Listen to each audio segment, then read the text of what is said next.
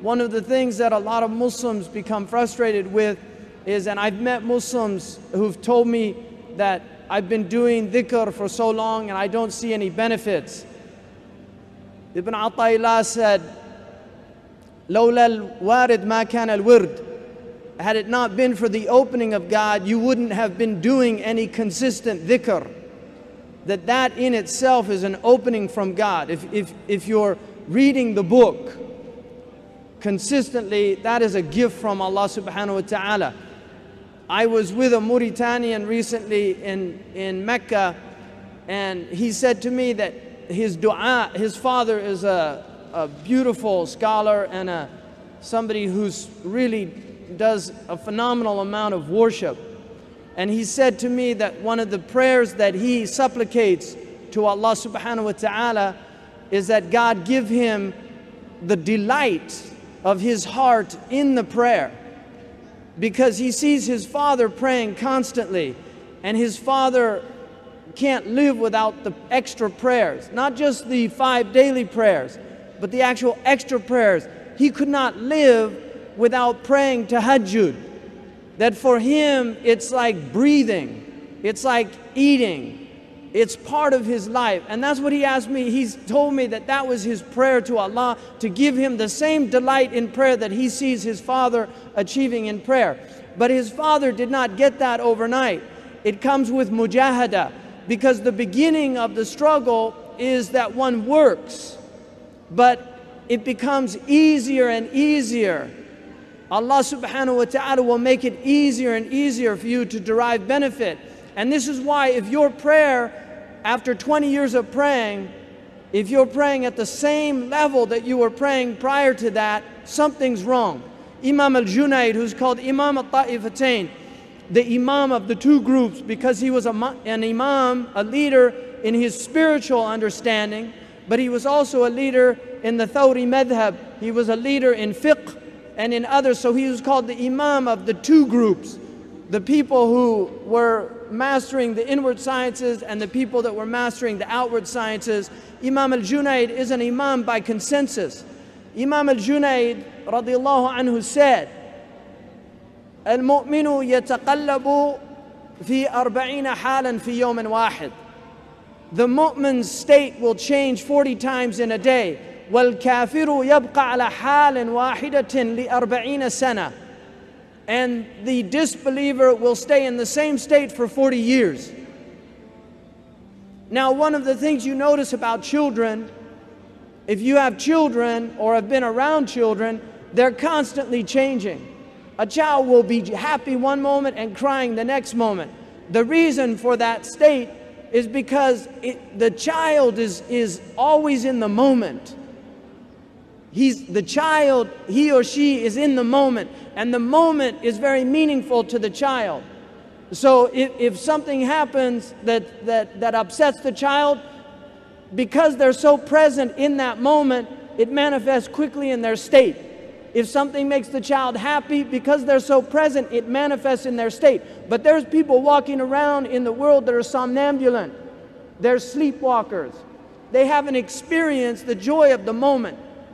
One of the things that the early community used to say is that al-Sufi ibn waqtihi, that the Sufi, and this word, which is a good word, there are people in Imam al-Bukhari's collection that have the laqab of al-Sufi, which the Sufiya, the early people who were the Sufiya, they were considered people who had divorced the world.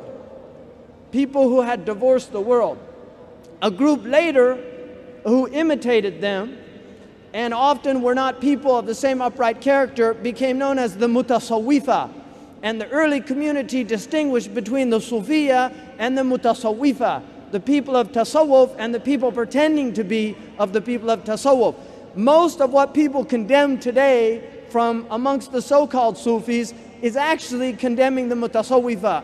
And it's important that the Muslims should be able to distinguish between these two groups. Mukhtar al-Buna, one of the great scholars and erudite masters of the Islamic tradition in Mauritania, said that قوم عاش بها خير عيشة فصيرت من بعدهم معيشة يدعى الذي يمشي عليها السارق وَسَالِكُوهَا الْيَوْمَ حِزْبٌ هَالِكٌ. That this qawm, the early people, they were called al-qawm because of many hadiths that refer to the qawm. Hum al-qawm la yashqa bihim jalisuhum. They are the people that if you sit amongst them, you are not amongst the wretched. Just the fact that you are in their company means that you are amongst the people that are close to God. Even if you're not amongst them, the fact that you're in their presence, you're not one of them, but you're one of them by being with them. Because there's a blessing, al-mar'u ma'man ahab. A man is with the one he loves. So if you love somebody close to God, you will be with that person, inshallah, on the day of judgment. And the Sahaba said nothing made them more happy than this statement that a man is with the one he loves. Because they all knew that they had mahabba. If they had anything, if they didn't have anything, they knew they had mahabba of Allah and His Messenger. And so they knew, because one of the Sahaba came to the Prophet and he said, Ya Rasulullah, we have the blessing of your company, but in the akhirah, your maqam is so high. How we won't be with you, we won't be able to be with you. And the Prophet ﷺ looked at him and he said, Al-mar'u ma'man ahab. A man is with those he loves. And this brought so much joy to the Sahaba. It brought so much joy into their hearts to know. So the qawm, these people that are really, their heart is directed to Allah subhanahu wa ta'ala. Sidi Ahmed Zarruq, in his extraordinary book called Qawa'id al-Tasawwuf, the principles of Tasawwuf, Sidi Ahmed Zarruq says in his book that there are over 2,000 definitions of Tasawwuf, but all of them derive from the essential meaning sidq al-tawajjuh ila Allah, to be truthfully directed to God. And this is in essence what our religion is telling us to do, to turn to God. Tubu ilallahi jami'an, to turn to God, to set out on the path to God, to set out on the journey to God. You are on a journey. The Prophet ﷺ said, Safiru tasihhu, travel and become well. He also said, Sumu tasihhu, fast and become well. The journey to God will make you well. By merely setting out on that journey, you will feel better. The reason that you're depressed, if any of you are depressed, really, if any of you are depressed, do more for the sake of God. Give more money. Get up in the early morning. Pray to Allah subhanahu wa ta'ala. Begin to read the Quran. You will see your thoughts will change. The way you experience the world becomes differently. Wallahi, I can attest to this, and I know many Muslims. My wife, who's been with me over 20 years now, will attest to the changes that she's seen in my life, from the way I was 20 years ago to the way I am now, to the way that I react to things. I'm a choleric by nature. There's 4 temperaments in Islam. By me just telling you this is dangerous, because you'll know too much about me. But we have 4, they're called the akhlat or the tabaya. There's 4 temperaments in the Islamic tradition: the Damawi, the Saudawi, the Balghami, and the Safrawi. Some doctors are rolling their heads because they know the Hamdard Institute in Pakistan, where they give the kushta to treat people and things like that. But don't make fun of things you don't know about. The Imam Ali, he said that man jahila shay'an adahu, whoever is ignorant of a thing will condemn it and attack it.